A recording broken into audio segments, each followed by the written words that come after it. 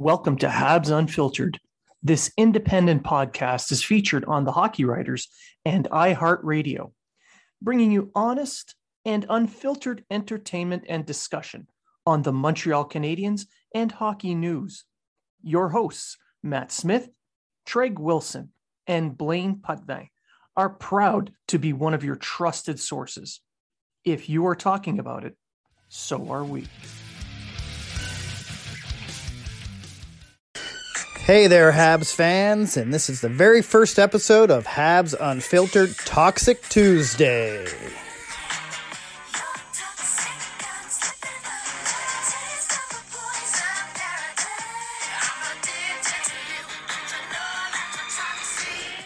Today, your host, Trey Wilson, will talk about the 2-8 game losing skids, a poll that was put on Twitter, and what's going forward for the Habs. We'll be back right after these commercials.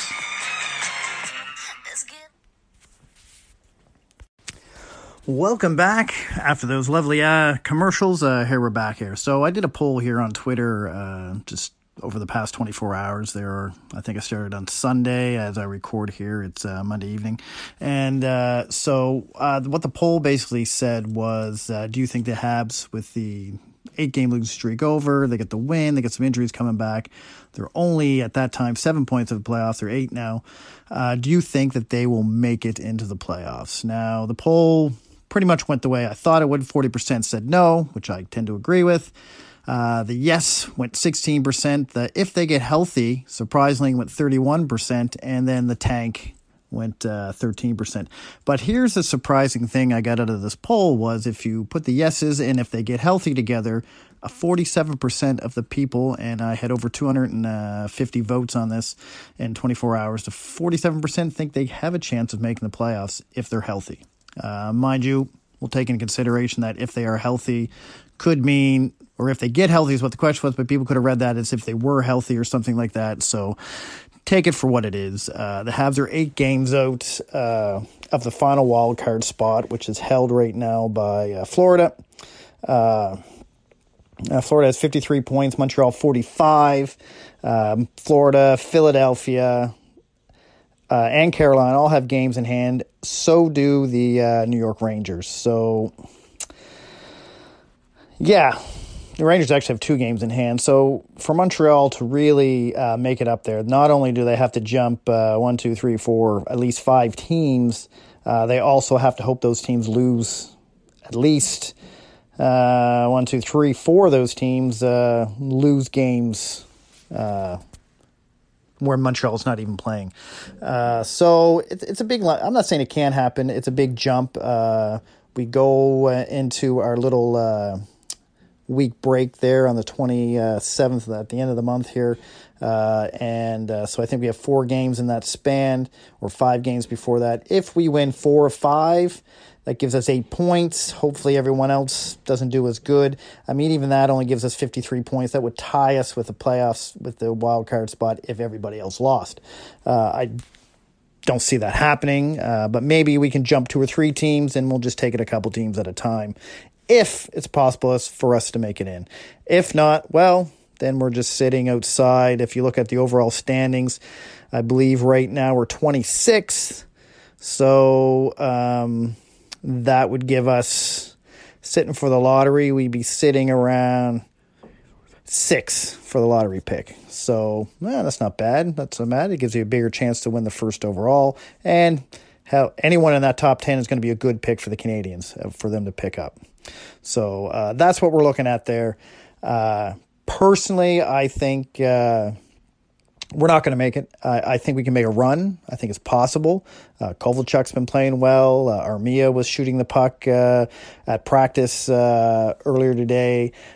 Byron looks like he's close to coming back. We'll see what's going on with Gallagher. I hope if it's concussion, coming from a guy who's had multiple concussions, I hope he really takes his time with it and comes back fully healthy. Drouin could be back after the break. I don't think too many are going to be coming back before the break, but after the break, it's possible we have everybody. So which will be great for the team. So having said that, it's good to see 47% are pretty positive. But I'm more in the 40% range. I don't think we're going to make it. And I don't think that's a bad thing right now. Now, I know a lot of people are going to go on, well, that's 3 out of the last 4. We've only done that 3 times in existence of our 100 years of existence. And you know what? We're at a reset position here. We're at a position where if everything goes right, Price plays the way we know he can play, and everyone is healthy, we can make the playoffs. But we don't have the depth. We don't have the depth yet to make the playoffs. And the reason we don't have the depth is Bergevin's counting on these young guys to come up and come through. The Kotkaniemis, the Palings, the Fleuries that are there now, the Suzuki. And then we have the Caulfields, the Romanovs, the Brooks, and the Evans that are maybe next year or the year after. I see Caulfield and Romanov here next year. Maybe Brook, maybe not. I'm not sure how that's going to work out. I thought he was the guy to make it this year, but Fleury kind of took a spot. Right and left-handed, so there's 2 different spots. Depends on what happens with Petrie, I guess. Another thing that's been going around the interwebs and the Twitterverse is the Price-Weber trade talk. If Montreal's in a rebuild or a reset, why are we keeping these guys around? Let's get something for them while we can. It was brought up by my Habs Unfiltered partner, Blaine Potvin. Different look at it in his article with the Hockey Writers. Does Price maybe want to trade? Does Price maybe want to move on and get out of here? I personally think no. I don't think Weber and Price are on the block unless something miraculous comes out that's really going to advance this little reset or rebuild. I think they're there to stay, at least for now. I think Price knew when he signed his contract only 2 years ago what was going on. The team in 2018 pretty much started their reset, and now we're looking at the makings of that coming. We're going to have pretty good cap space going into the future. I've been saying all along on the internet, 21-22 is the year you got to look at. This is when all these young kids should be on the team, should be a factor on the team, at least half of them or most of them. And we're talking Romanov, Caulfield, Suzuki, and all them guys. And then you got to fill those guys in, with your core of Gallagher, Price, and Weber. And then you got to, fill in the other blocks that we need to make this team a contender for long term, which I think is what the plan is. The plan is to keep the team right now competitive, hopefully make the playoffs, but the ultimate goal is a long-term contending team, not just a playoff team. And I think that's a good move to go because for the last 20-some-odd years, Montreal's just been, let's make the playoffs, let's make the playoffs, let's make the playoffs. And a lot of that has to do with the pressure in Montreal to be one of the top teams in the league. But you're not going to be a top team in the league if you're going to trade off assets like the Gainey years did and the Gauthiers and that to just get players in so that you can make the playoffs. That doesn't work. You just become a mediocre team, which Montreal has been for a while now. So I think Bergevin is doing the right thing. I think it's a couple years too late, but not too late, but a couple of years later than what he should have done. He's doing the right thing. So if we miss the playoffs, we miss the playoffs. That's the way it goes. That's how you build a contender. That's how LA, Chicago, Pittsburgh, St. Louis, that's how they all build contending teams, by missing a few playoffs, sometimes in a row, sometimes not, and getting good draft picks. There's been Montreal's been strong drafting.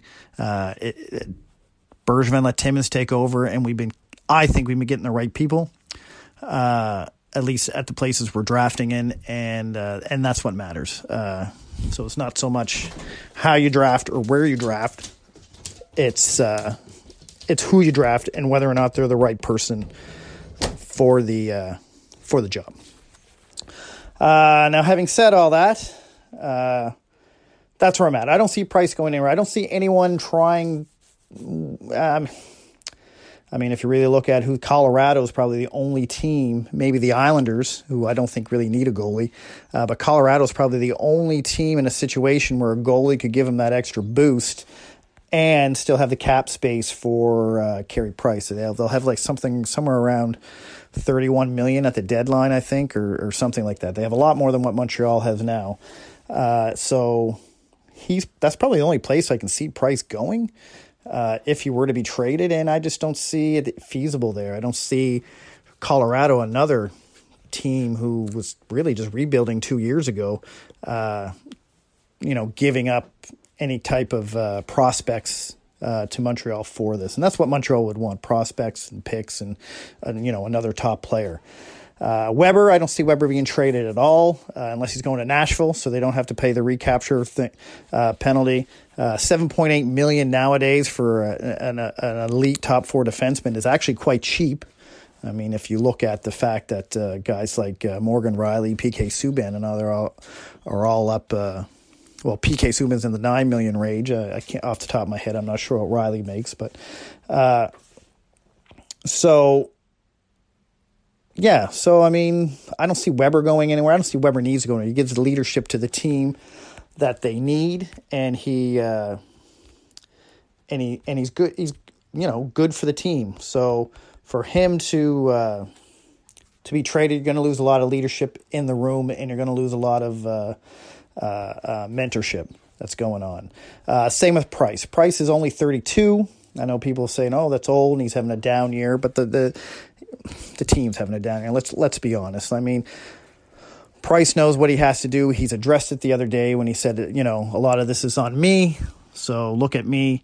I got to play better. I got to take this team where it needs to be. And that's what happens when you go into what my next topic is going to be, is about the 2 8-game skids.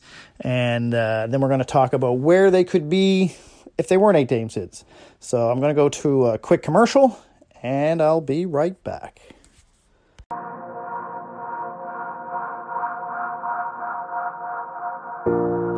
Have you ever needed a fragrance that matches your every social media post? Well, if you're on Twitter after dark and feel a little angry, you can wear Fire Berkey. This fragrance is available on every social media site. Fire Berkey. On every message board. Fire Berkey. So when you need to smell like your social media accounts take a bath in Fire Berkey, you'll need no other fragrance.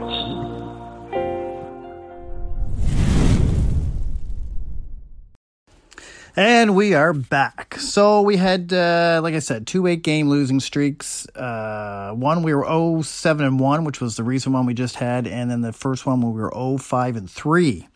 So out of those 16 games, we had got a whopping 4 points. That's right. 4 points in a whopping 16 games. And then we had a terrible game against Ottawa on Saturday where they couldn't hit the broadside of a barn, and we were outshot, outplayed, out everything. We ended up getting a win. Eli Kovalchuk with the beautiful goal in overtime after he had a beautiful breakaway, and it was good to see him. It was good to see him get the goal. Everyone's excited about him. It's making the fans here in Montreal, I think, excited about hockey again, even though we're having a not so great season so far. However, I was just doing some numbers, looking over at that 8-game skid, and if you really think about it, the Montreal Canadiens at the 45 points need 53 points to get in. If they would even go 500, like say 8-8 for those 16 games that we lost, they'd be second place in the Eastern Conference, in these Eastern, or at least in the Atlantic Division. So. Yeah, that's how bad these losing streaks were. Even if we went 2-5-1 and 2-3-3, you're still looking at 11 points, and you are in a playoff spot, comfortably in a playoff spot, actually. So we didn't even have to play 500 hockey to maintain a wild card playoff spot. All we had to do was go 450 or 420, and we were in. Just win 4 games, win 4, lose 4 in overtime, and you're still in the playoffs. However, we didn't do that. The last one went 0-7-1, and the problem with their last skid was the fact that we were in every game. 2 games were empty net goals, so essentially all those 8 games were 1-goal games. We actually had, I believe, 2-goal leads in most of them that we blew in the third period, and that's what happens when your top players are injured, and that's what happens when you don't have the depth to fill in that top player, which is what Montreal doesn't have right now. That's what Montreal has to work on, is the depth of the team. And going forward, I think that's what they will work on. We have 14 picks in this draft. If we stay out of the playoffs, I'm pretty sure our number one pick is probably going to be NHL ready off the bat, especially if we're picking in the top 10. If not, he won't be long in the minors. So, I mean, we're sitting 26th overall right now, which puts us, like I think I mentioned earlier, picking 6th. And, I'll take a 6th pick any day. Also, who knows, maybe we'll get first and we'll get the first overall pick who it's being picked in Montreal. So I believe that's going to be, I'm going to butcher his name, Lafreniere, and we'll go from there. Like, if everyone doesn't know, if anyone ever never listened to Habs Unfiltered, I do not say names very well. And I don't care. I'm good with that because that's why they call me toxic. So this, it's a little bit of a positive first Toxic Tuesday. But let's be honest here. The Habs, Bergevin, let's get rid of some myths first. I'm going to do a little bit of a rant before I go. Let's do something. Bergevin never said he had a 5-year plan, so let's get rid of that right off the bat, okay? Yes, Bergevin has probably won most of his trades that he's done. Yes, Bergevin is lately drafting really well, which I think is Timmins, not Bergevin, but Bergevin's the guy who said, "Hey, you got control of this. This is your show," which was the right move, which was the good move. But Bergevin can't bring in FA. So, a lot of people think I'm a pro Bergevin guy. Well, I think he's the best guy for the job right now in Montreal. I don't think he's the best GM. I think he's an average GM. I think he's in about the middle of the pack. His record, I believe, if you put it together, his win-loss record at least puts him in the top 10. But, he at the first 5 years of his tenure, they won a lot of games. He's also won the most playoff series than any other GM before him. And again, this all happened in his first half of his tenure, not going on to the 8th seed. We missed 2 of the last 3 on to probably 3 of the last 4. But that shouldn't be a knock on him. He's trying to build the team the right way. He's trying to not to be a mediocre team everywhere who just makes the playoffs, and if they get lucky, maybe do a playoff run. He's trying to build the team so that it's a winning team and a team that will help a team that will be built to contend for multiple years in the future, a la Chicago, LA, Pittsburgh, Washington, and everybody else that's doing it right now. And that's the team we want. That's the team I want. I want a team that's going to be every year. I know they get a chance to win the cup. I'm not saying they will win the cup because 16 teams make the playoffs. Anyone can do it. But at least I want a team that, and I'd like to see one in Carey and Weber's lifetime. So, hate Bergevin, like Bergevin. It doesn't really matter. Just look at what he's done, the body of his work, and judge on that. If you want to be against him, his failure to get FAs, his failure to build on the core that he had at the start, a couple bad FA signings, but he's learning from his mistakes and he's moving forward. That's all I'm going to say. I give him to 21-22. If he doesn't put together somewhat of a contending team by then. And by contending, I mean a team that's going to battle for the top in the division and be in the talk of someone who could win the Stanley Cup, then I think it's time to start looking somewhere else. And I'm okay with that. So that was the first show of Toxic Tuesday. I hope you enjoyed it. This Friday, Blaine Potvin and Matt Smith and I are going to get together and record an episode of Habs Unfiltered, which is no longer part of the All Habs organization. And having said that, we all want to thank All Habs for all their help and getting us out there and the platform they use for us. We decided to go on our own, see how we do, be a little bit more flexible, and that's what we've done. So I'll tell you right now, for all your AHL news, go see All Habs. They have Chris G and AB are great with Laval, and they'll pretty much tell you what it is and what it isn't, and they're 99% right. So that's the way you go. So thank you for listening. Tune in next week for another Toxic Tuesday, and if you have any ideas or anything throw me a DM. I'm at Treg33 on Twitter.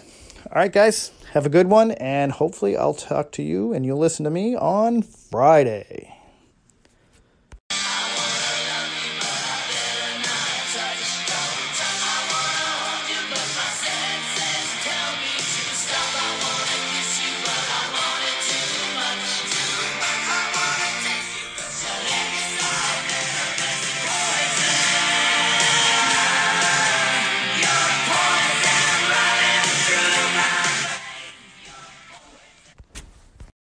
The Podcast Super Friends is a monthly meeting of 5 podcast producers.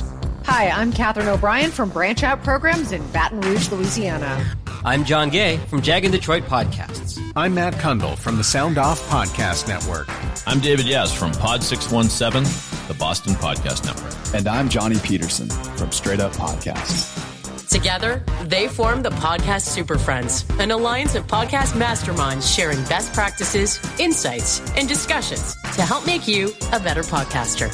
Follow or subscribe to the show on Apple Podcasts, Spotify, Google Podcasts, or at soundoff.network. I'm Matt Kundle, host of the Sound Off Podcast, the show about podcast and broadcast. Since 2016, we've been speaking with amazing people who have populated your ears for decades. Legendary broadcasters, research wizards, talent experts, podcasters, voice talent. Almost 400 stories, all for free. Subscribe or follow the Sound Off Podcast on Apple Podcasts, Spotify, Amazon Music, or at soundoffpodcast.com.